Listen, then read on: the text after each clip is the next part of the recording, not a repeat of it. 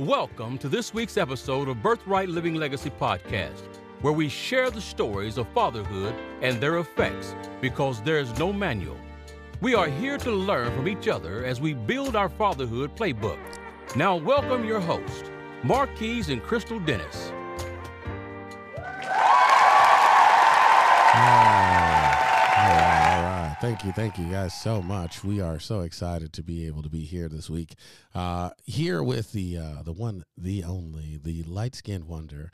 Ladies and gentlemen, put your hands together for not DJ Khaled, not Mariah Carey, but the next best thing. Ladies and gentlemen, put your hands together for Crystal Dennis. Thank you, as always, for such a wonderful greeting here. I appreciate that. And thank you all for listening to us so consistently and giving us your feedback and reaching out. We really, really value each and every one of you. And so today we are just going to kick it off. Our father today is a telecom executive, family man, and a father of 3 boys. So without further ado, help me welcome Michael Epps.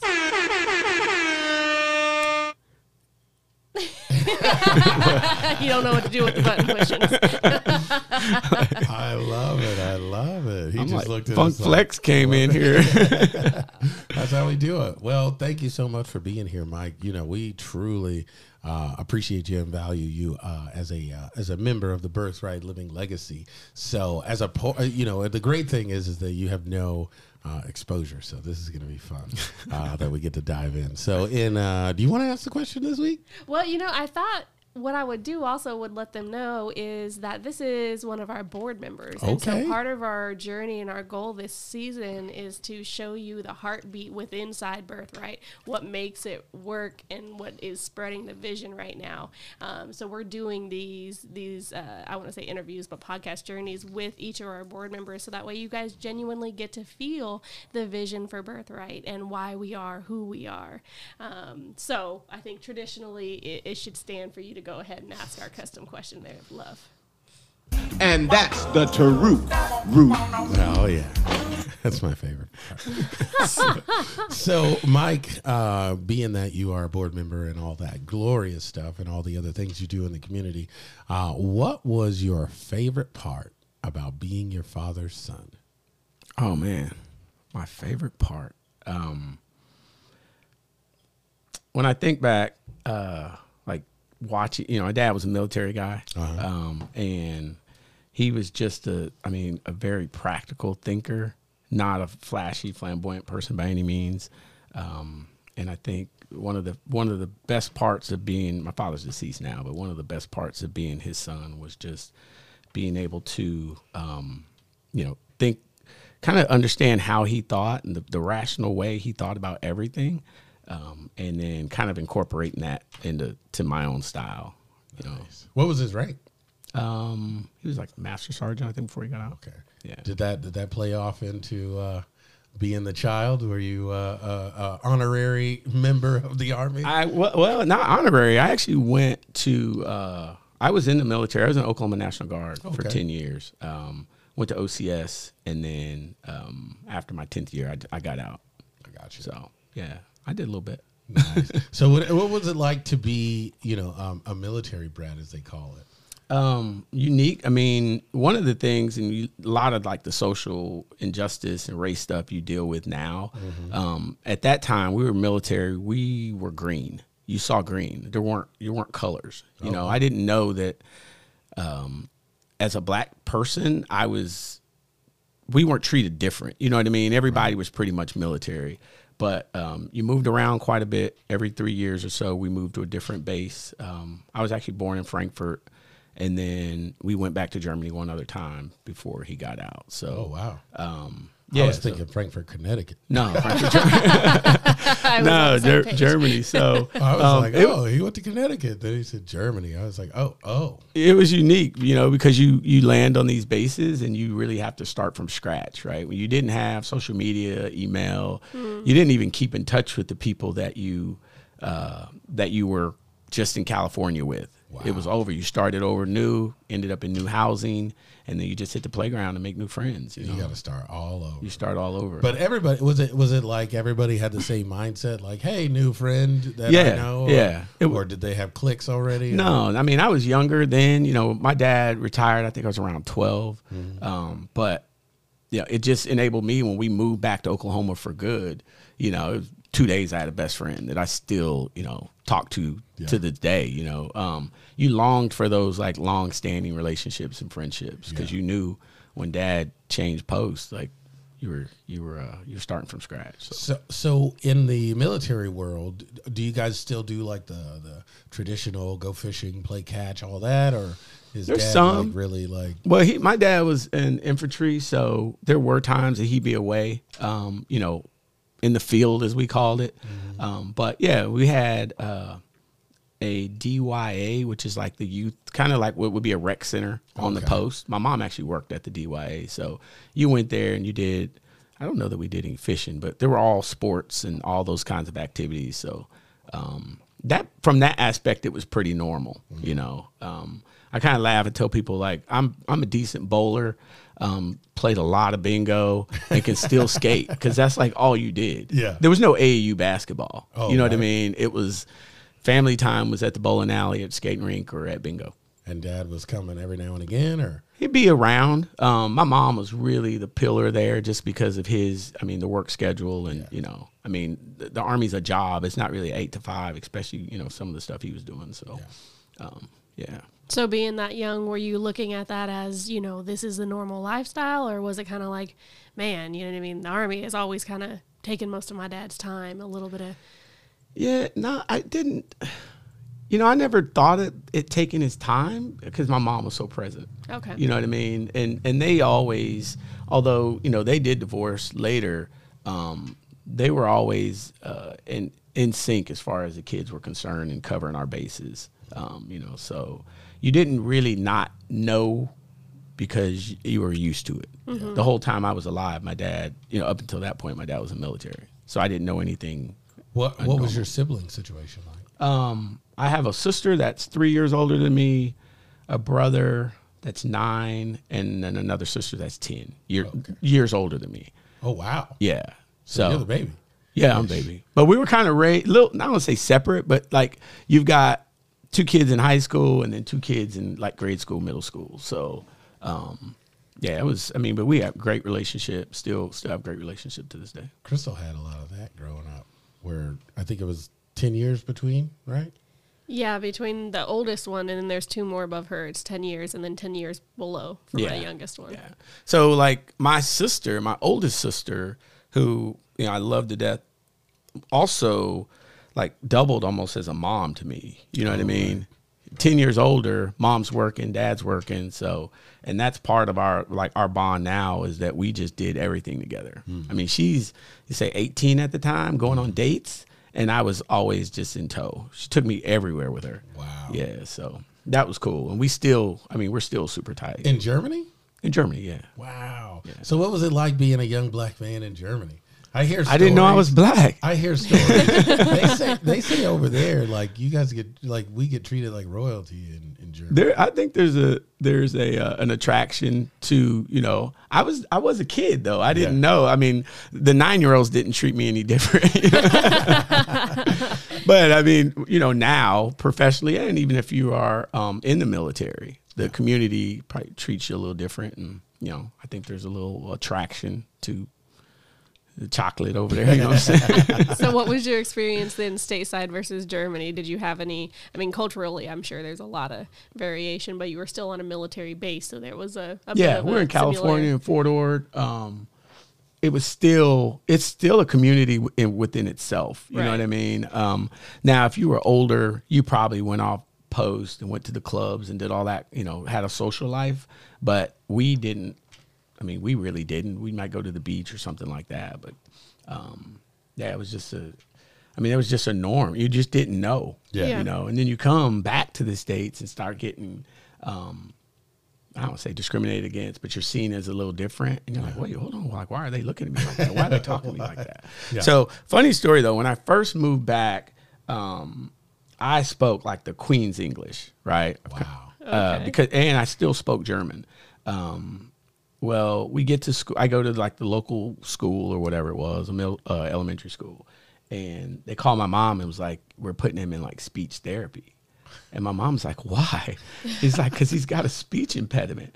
And she's like, "No, like that's the Queen's English. You just don't recognize it." Yeah. Immediately pulled me out of that school. She's like, "Yeah, if they think you have a speech impediment." Oh, For real. I was just very proper at the time, you know. But again, you go to an inner city middle school or elementary school, they're like, "What's wrong with this kid?" Yeah. You know, he doesn't say and he doesn't say any of that. Like something's got to be wrong with it. As a co-host, I just wouldn't be remiss if I didn't ask you to speak. So I need to hear this.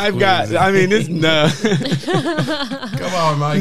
What is it? You gotta bless us with this Queen's English. No, it's just proper English. I don't even have it in my bag anymore. Like you gotta have something. I got Ebonics. No, I got Ebonics. Unfortunately, tried to put my kids in the right school so that they would be able to capture that. But were you like Cheerio and all that? No, I wasn't British.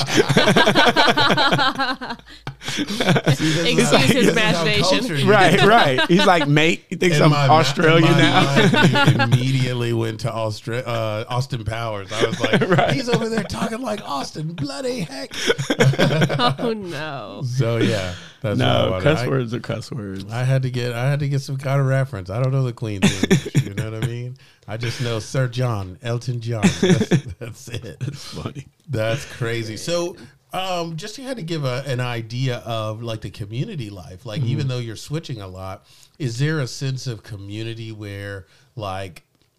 So like back in the 80s, back when I was growing up, you know, like there was a community policing, so to speak, where everybody watched each other's kids and things like that. Does that happen on a Oh, definitely. Yeah. So some of the folks that my dad went into the military with, they ended up maybe in the same unit and they went to the same places. Right. Oh, okay. So we had some friends, they were usually older, that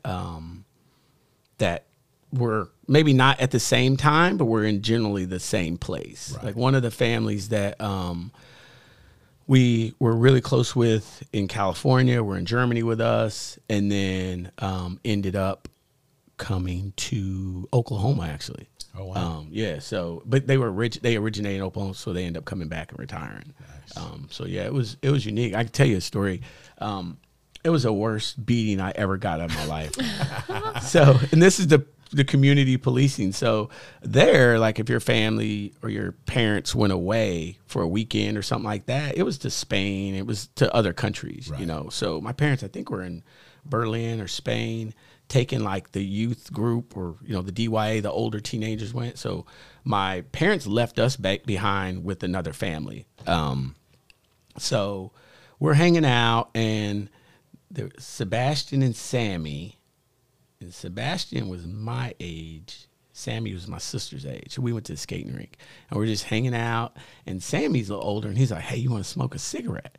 And I was like, "I'm down. Let's go try it." So we go outside the back, and he smoked. He got his first puff of the cigarette, and he handed it to me. And before I could get it up to my lips, I looked, and my sister saw me, and Sebastian saw me. They were longer and faster, right? They just took off running home, and we chased them. Oh no! So when we came inside, like we got beat. Wow. Their parents could beat me. It was completely normal, right? So Sammy got one beating. Well, my parents are now embarrassed because they're in Spain. Oh, yeah. They come back and they're like, "He did what?" Oh yeah. So it was just all over again. Oh, so no. You know what it is? Yeah. I still kind of hold the lip. So did mom do some disciplining, or did dad? It was equal. And it was never good cop, bad cop. I mean, if you were in trouble, it was bad cop, bad cop. Yeah. And like I never remember my mom saying like, "Take it easy on him." You know? She's like, "Give me a chance when you're done." No, we didn't do a ton of that. My dad was very, very strict and very uniform and disciplined with that kind of stuff. Yeah.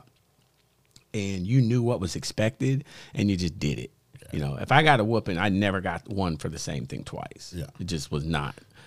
He had a way about things. I could tell you what he whooped us with, but it actually might be against the law. Well, he's not here no more. They can't. Well, he had a broom, like a cut off broomstick. Oh wow! And it had leather shoestrings on it. Oh yeah. And you got like all you needed was one of those. Yeah. And you're like, all right, no. That's almost like a whoop. It was like it was a real, yeah. Like, Yeah, that's a cat of nine tails. God. So, and again, my father wasn't an abusive person by any means, but Yeah. he knew how to get his work. Look, I bet you be going to Easter plays like, stop, just stop. What did you do?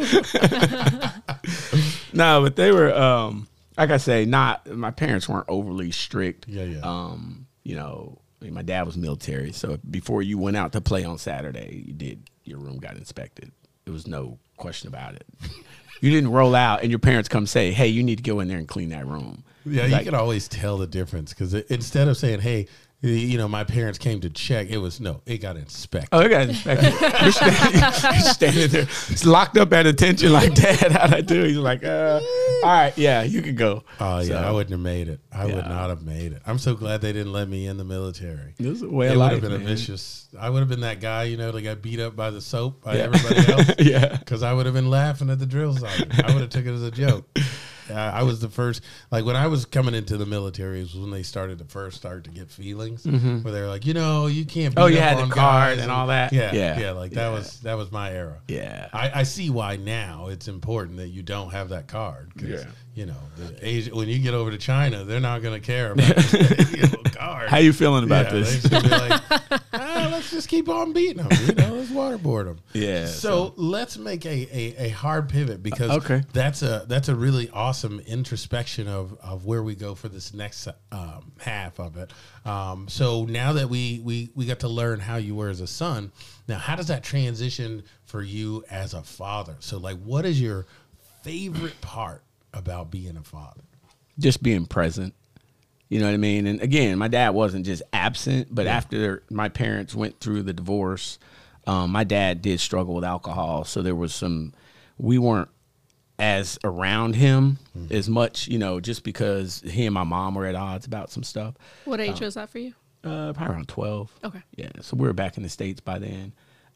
But for me, it's just being present. You know, I played sports and did those kind of things, but I could probably count how many times my parents got to see it. Yeah. And it was mainly, I mean, my mom worked, very hard worker forever, 2-3 jobs, you know, cleaning business on the side at night or in the morning.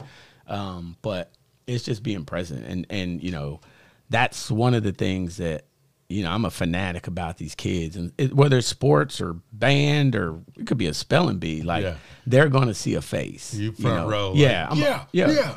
We're going to be there, man. And that's just because I remember what that was like. You know, it's different now. To think that your kid plays a sport and you don't go see him is someone would try to lock you up for child abuse, you know.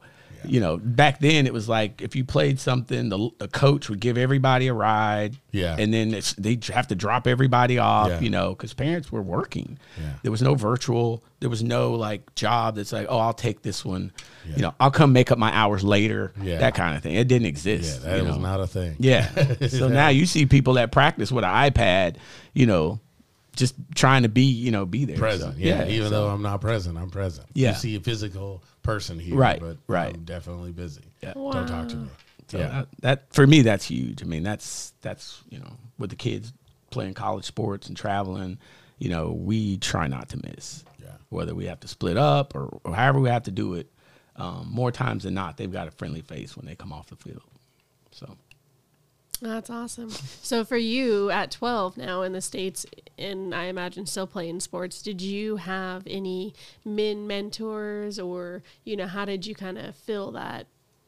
I don't want to say void, but. Yeah. So I had, my mom had brothers, all who now have all passed on, but my uncles were so huge to me. You know, my uncles and my grandfather, they all lived in Oklahoma City.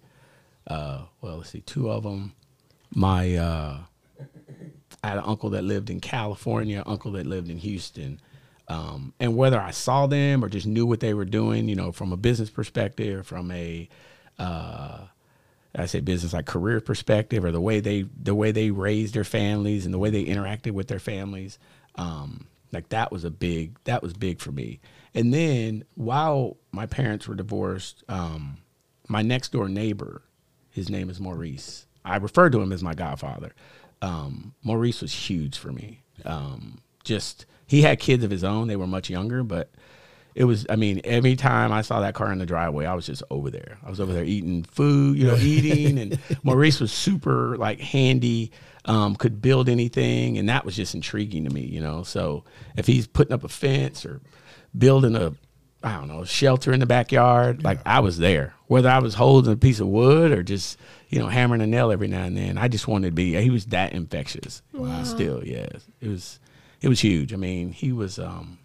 He's someone. I mean, we still keep in contact.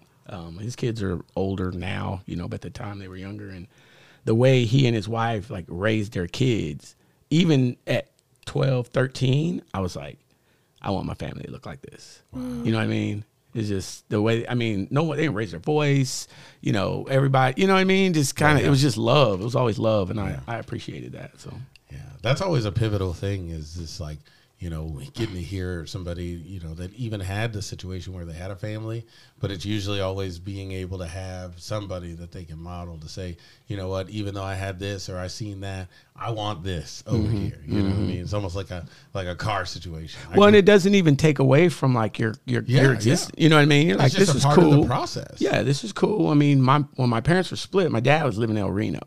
Oh, wow. And I was still very deliberate about like spending time with my dad. Yeah. This is probably foreign, but like I remember I had a Walkman, and I had the one with the auto reverse, so you didn't have to take the tape out. Yeah. And my mom would take me downtown to the bus station and buy like this $12 ticket, and I'd ride a bus down to El Reno. Nice. And then I'd get off and walk to his house, hang out for the weekend, just get back on the bus. Yeah. Like I also like helped make sure that relationship was still there, even as a teenager, So, that's dope. Yeah. Yeah, my dad lived in Ada, so I get that small town feel. And it's different because Oklahoma, like nowadays, like you couldn't do that. Oh, no. You couldn't. But like then, like I was telling people, like it's funny because when I was in, 12 and 11 years old, I was driving a car. Yeah. I mean? Easy. But there was no people on the streets because there was nothing open after 9 o'clock. You know what I mean? Yeah, no one cared. My mom always tells the story. When she was, I was, I think 13, and I went in and said, "Hey, Mom, can I take the car and go to the store?" And she just threw me the keys. Yeah. I'd never driven that car. Wow. But she was like, "Well, you came in there with all that confidence. I figured if you had that much confidence, you could drive it." Yeah. And of course, she's like, "Don't pick up anybody." Yeah. Whatever. Yeah, went through the neighborhood, picked about 7 people in that Thunderbird. Everybody's like, Epps got the car. Epps got the car. They're like, you got the car? Like, that's funny. That makes you real cool in the neighborhood real quick. Like when you're 13 and you can drive the car. So I got to ask you, like now that you've been obviously alive for a little bit. Now that Mike Epps is a thing, has that affected you any? The comedian? Yeah. No, it's interesting because I have had. It's predominantly like happened in Houston. It happened in Colorado, where they see my name like on the Hertz goal board or whatever, and they're like waiting for Mike Epps. And then I get there and they're like, it's not him, y'all. I'm like, what's up with the good surprise? No, it's funny, but there's a certain group of people. Yeah. Usually black people, and there's a certain age that's like that recognize that, and some of them will just come up to me and say, "I'm sure you've heard them all," and I'm like, "I have." Yeah. And I'm like, and I still think I'm funnier. You know? I just wonder if your kids like ever say, "Yeah, my dad's Mike Epps," Yeah, I think my niece did that to someone. It was like, "Yeah, he'll call. I can have him call me right now." I was like, "Hey, call me." She's like, "See?" So nice. Anyway, he's not. I mean, Mike, he's a good comedian, but all we share in common is pretty much the name. Yeah, because y'all are super different. So get this. He was at the Skirving, which is kind of dating myself here, but it was a hotel in Oklahoma City. Yeah. He did a comedy show there. And a friend of mine knew him and was like, "Oh, my God, you guys have to meet." So I was like, okay. So after the show, I go back and she's like, "Hey, Mike, his name's Mike Epps." And like we shook hands. It's like, "Nice to meet you. Nice to meet you, man. Great show." Like, "Thanks." And they were like, "Is that it?" I was like, "What were we supposed to do?" Like, were we gonna join? You got this blood bond just because you got the same name. They thought you guys were gonna Voltron or something. Like, everybody was just like, it was just anticlimactic. I was like, I mean, he's a man. I'm a man. We have the same name. It was cute. We shook. Like, we're good. Both care less. Yeah, we could care less. I love it. I love it. So as a dad now, so like you're traveling, you're being present with the kiddos, and are you married to the children's mom? Yeah. Okay. So you guys are as a cohesive family. Do you guys have to sit down? Are all the kids playing sports or? I have one in high school. My oldest one has graduated, and then Isaiah, the middle child, just transferred from Kentucky. He's playing at TU this year. Nice. So he's playing, and then Mike's playing high school stuff. Is Mike a junior? He is Michael Jr.? I said, is he a junior? To me? Yeah. Oh, no. I thought you meant in school. I was like, hey, no, he's a sophomore. I was thinking the same thing. I was like, honey, come on now. He's not, man. So when they come in the room to do your paperwork, Social Security card or whatever, I asked the lady, I was like, so I never understood junior or the second. And she's like, well, if he's junior, you're senior. And I'm like, I'm too young to be senior. So I was like, so if he's the second, then she's like, well, you're the first. It's understood. You don't put anything by your name or whatever. So he's Michael the second. That was my short way of saying that. Nice. She had a whole debacle about that. Yeah, because I'm real big on like roots, history. Yeah. And so I was like, well, how does one become the first, the second, you know? And so what I had found was in order for the first to be the first person with that name has to be dead. And so I was like, oh, all right. Well, I'm not going to put that on my husband because I didn't want Junior. I was like, I don't want nobody calling my child Junior. Yeah. Like, that just, I can't, no JR, no MJ and all. She cannot don't do stand that. Yeah. MJ. Look, I like Michael Jackson, but Yeah. don't give me no MJ. I was thinking Michael Jordan.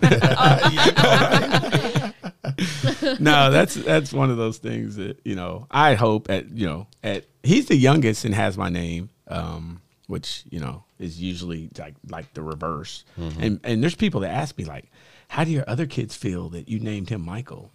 And I'm like, I think they're cool. Like, they've got really cool names. Yeah. And they kind of look. Carson looks like Carson. Isaiah looks just like Isaiah. So I'm like, I don't think, people think that they're. How just much time did you spend with the names? Was it a whole thing, or were you just like No. always? No. Oh man, I want to. No, I didn't. Carson was named by, like, I think my sister named Carson. She worked with a guy whose name was Carson. It might have been his last. No, his first name was Carson. And then my wife named Isaiah. And then so I didn't know what the kids were, right? Well, the third go around with Mike, she was believing for a girl. Her name was Sarah. It was all planned out. I don't ever know, and she knew what was going on, but the thing was she couldn't like tell anybody. Yeah. I think she got to tell one person and couldn't buy anything, right? So my mom knew, and ultrasound said it was a girl, and she was still like believing for a boy. And I was like, well, I'm with you, but if it's not a girl, like what's the name? And she's like, you could just name him. I was like, okay. So we're in the room, baby comes out, hold it up, it's a boy. And he's like, what's his name? And I looked at her and she's like, I was like, can we just call him Michael? So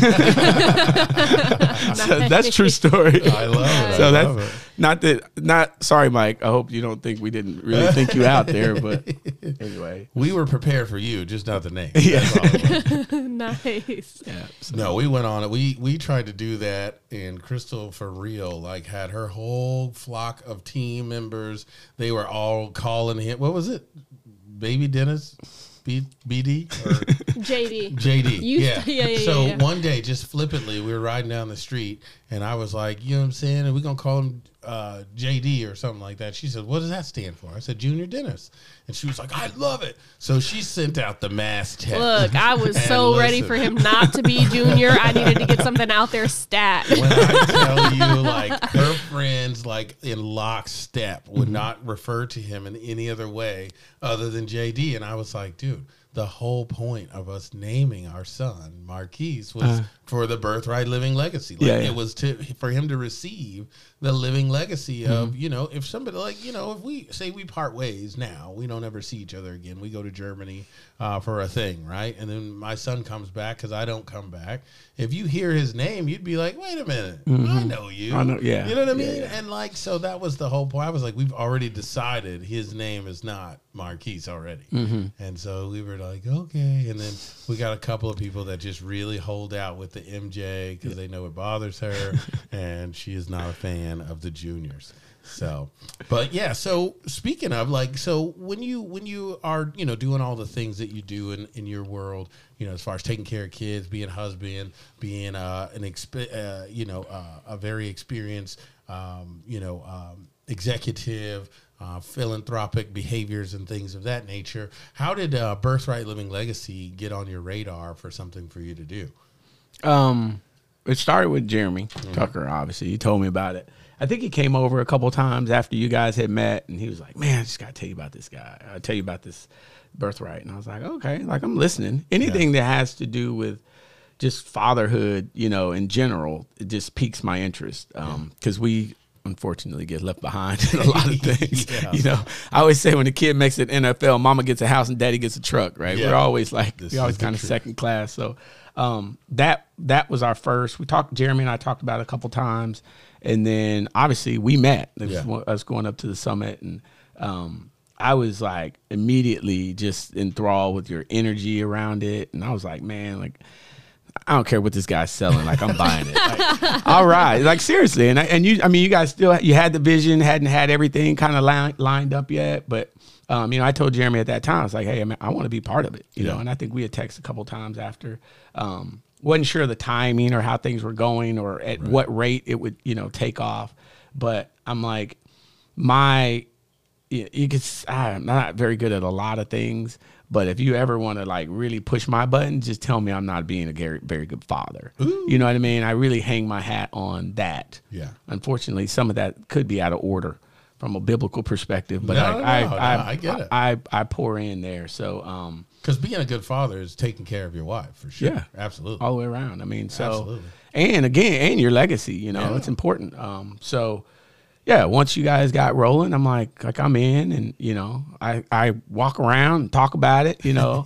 I got a couple people that are interested, you know, but I've run into some people that could really use the service, you know, and try to kind of sell it, but they also, I'm like, listen, it's just men. Yeah, we're just talking about man stuff. Like, we don't know. There's things you don't know yet because you haven't really encountered, I should say.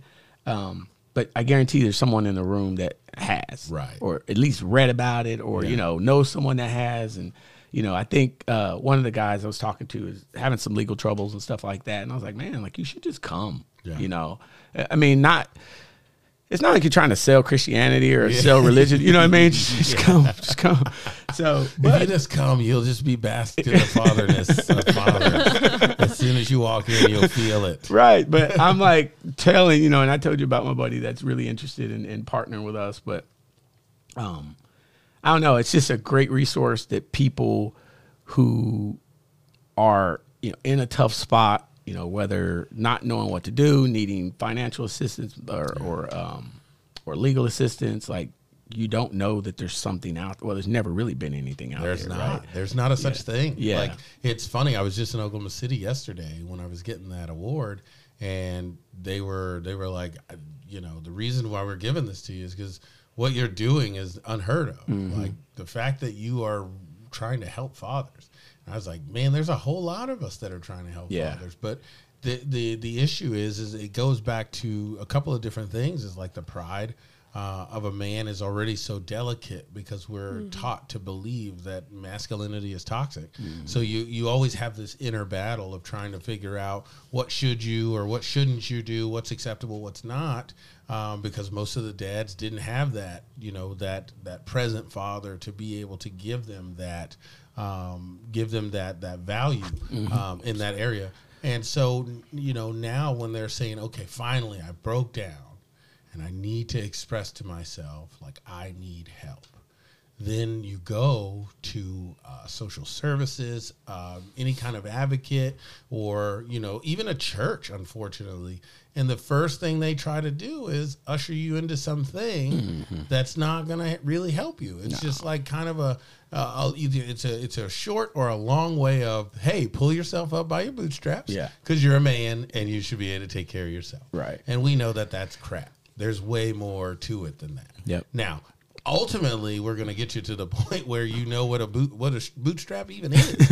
You know what I mean? Let alone to pull them up and then start to go. So that was the heart behind it, is because I remember sitting, and I hear stories from dads all the time where it's like, I've gone to the dentist with my son or my daughter, and I check in as the father, and it literally won't even let me go any further. And they're like, but I'm the custodial parent. Yeah. They're like, yeah, you got to check mother, though. Yeah.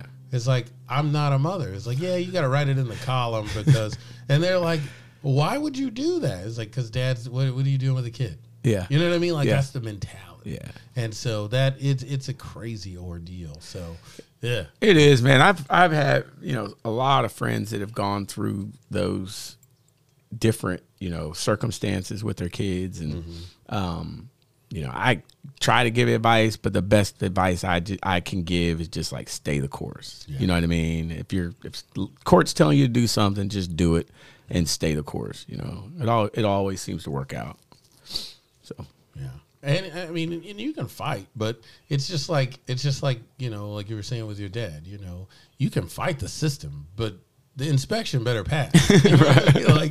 Like don't try to not be ready for inspection. Yeah. And then be trying to give me some extra. Right. You know what I mean? Right. Like, let's get that part over, and then you talk to me about the extra. And that's where a lot of dads miss it, is they don't show up, or they give up fighting, but then they want to sit on the couch and text or Facebook post about, I want to see my kids. And it's like, well, no, like, it doesn't work that way. I had a guy, it was a young fella. He was like, I'm going to move to Oklahoma City. And I was like, okay, now how is that going to help you? And he was like, well, I just need a fresh new start. I said, do you have a car? He was like, no. I was like, well, how are you going to see your kid? Well, I just want a 50-50 custody. With no car? What? Where do they do that at? Right. But he was dead serious. I said, so I just need to know, like, are you trying to get, less child support, or do you really want to see your kid? He was like, both. I was like, there's no both. There's one motive. Yeah. And if it's to not get child support, I'm telling you, homie, you going the wrong way. Because unless you know your child's allergies, unless you're ready to pick them up every week, you know what I mean? I think we had talked about before about, that dance between Oklahoma City, like dropping kids off and picking them up. Like, you have to be, that's a lot of gas. It's money. A lot, yeah. You know what I mean? Like, people don't think about that kind of stuff. They just think, oh, well, I'll just come. We got one of our dads in Kentucky.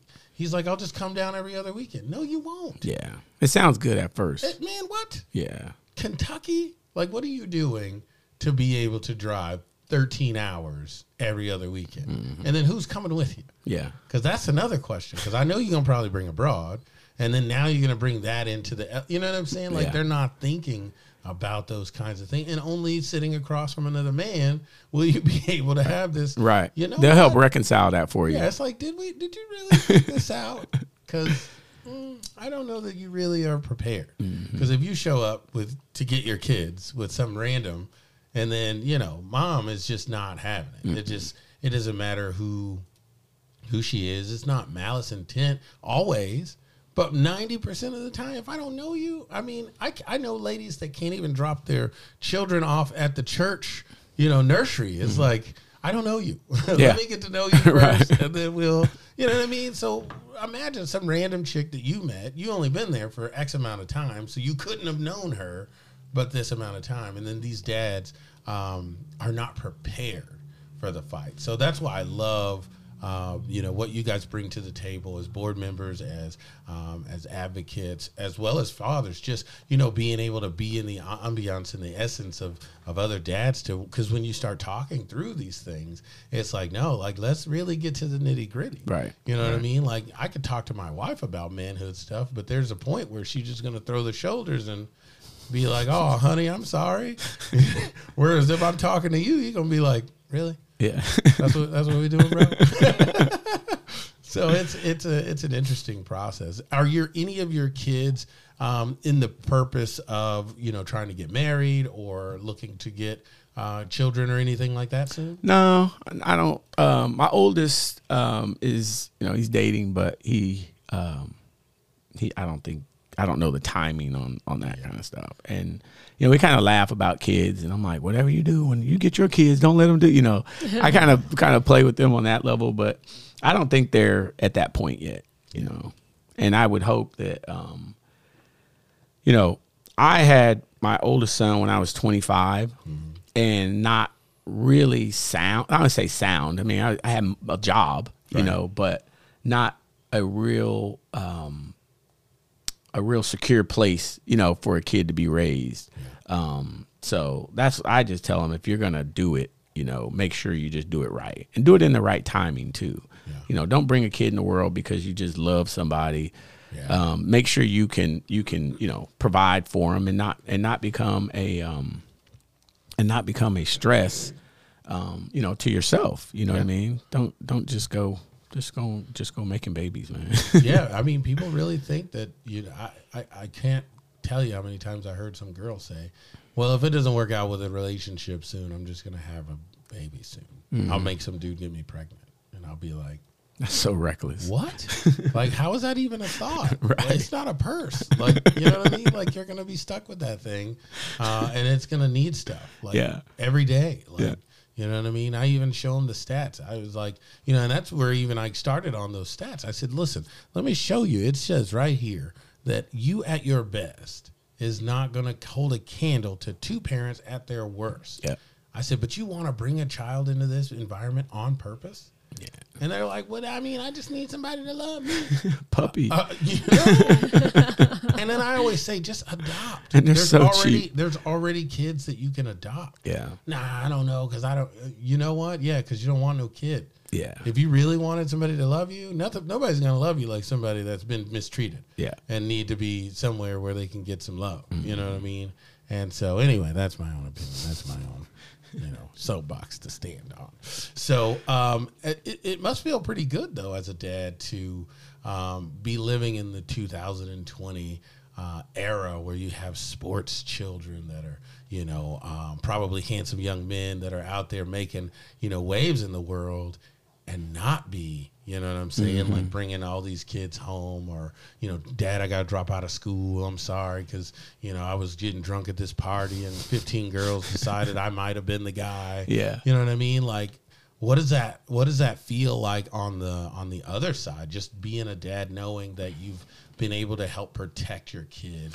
Bad decisions. You mentioned the sporting, and to me, is more important that they, the two older boys, both already have their bachelor's degree. Isaiah's working on his master's now, so to me, that was a big part of they used the sports as a vehicle to get to the education. Nice. But at the same time, we didn't have a ton of like just birds and bees talks, you know what I mean?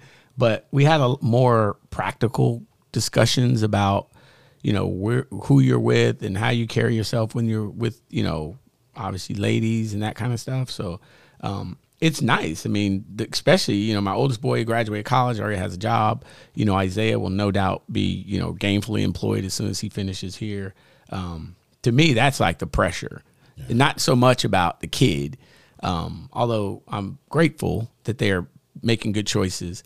But the fact that they're employed just takes that's when because you have these stages, right? Right. And it's like high school graduation, like we did it, like how we got through, and then college graduation, like and those are just like, these are these little steps, right? Right. But like, Dad, I got the job. Yeah. It's like, all right, like that was the graduation. All that was just some intermediary steps that got us to where we are, you know, making paper, you know, and like buying Christmas gifts. Like they buy Christmas gifts. Oh, wow. Yeah. Like nice ones. Yeah. I'm like, oh, this is what this feels like. Let me make a list. Yeah. So anyway, I'm really grateful for that, you know, that they have, again, just made good choices, you know, valued their education, and generally pleasant people just to be around. Like that, when I sit back now that I can have a beer with my, you know, my two older kids and we can have conversation and, you know, like go up to the Summit Club and just kind of kick back. And I'm like, man, you know, I've seen people like kids are like their best friends. And I always thought that was weird, but I was like, man, you guys could be my best friends. I know your pedigree, you know what I'm saying? Yeah, I love it. I know what you're made of, you know. Well, we want to give you your roses while you can still smell them. So as a great father, man, this round of applause is for you, brother. Like, great job. And for those of you that don't live in Tulsa, if you don't know what the Summit Club is, for really, really, really rich people. I've gotten a chance to clean up the parking lot a couple times. Dude. You got open invite. Oh, but yeah, man, that's great. That's good stuff. So, Crystal, before we go into the private fatherhood group, do you have any lasting thoughts or, words of wisdom? Yeah, so really, I just had a question, you know, with your journey with your own father, now being a father and maybe even the mentors, what would you say is the one thing if you passed away, what's the one thing you hope that your children glean from you? Man, just valuing family, you know, that time with your family and not just your immediate family, but, you know, your extended family, cousins, you know, we're super close with my grandparents. My mom's in Oklahoma City. I probably see her once a week, you know, and they're already pretty good at it. I mean, handwritten notes to grandma and stuff like that, you know, nice. just really like value that, because, you know, it's a product of where you came from, you know, and you just, I don't know, that's one of my things. It's just the extended family and the immediate family, I think. Yeah. That's beautiful. Good family vision. I love it. Well, hey, man, we truly appreciate it. We're about to jump in the private fatherhood group. Thank you for all of you that are liking the podcast. Make sure to leave a wonderful review.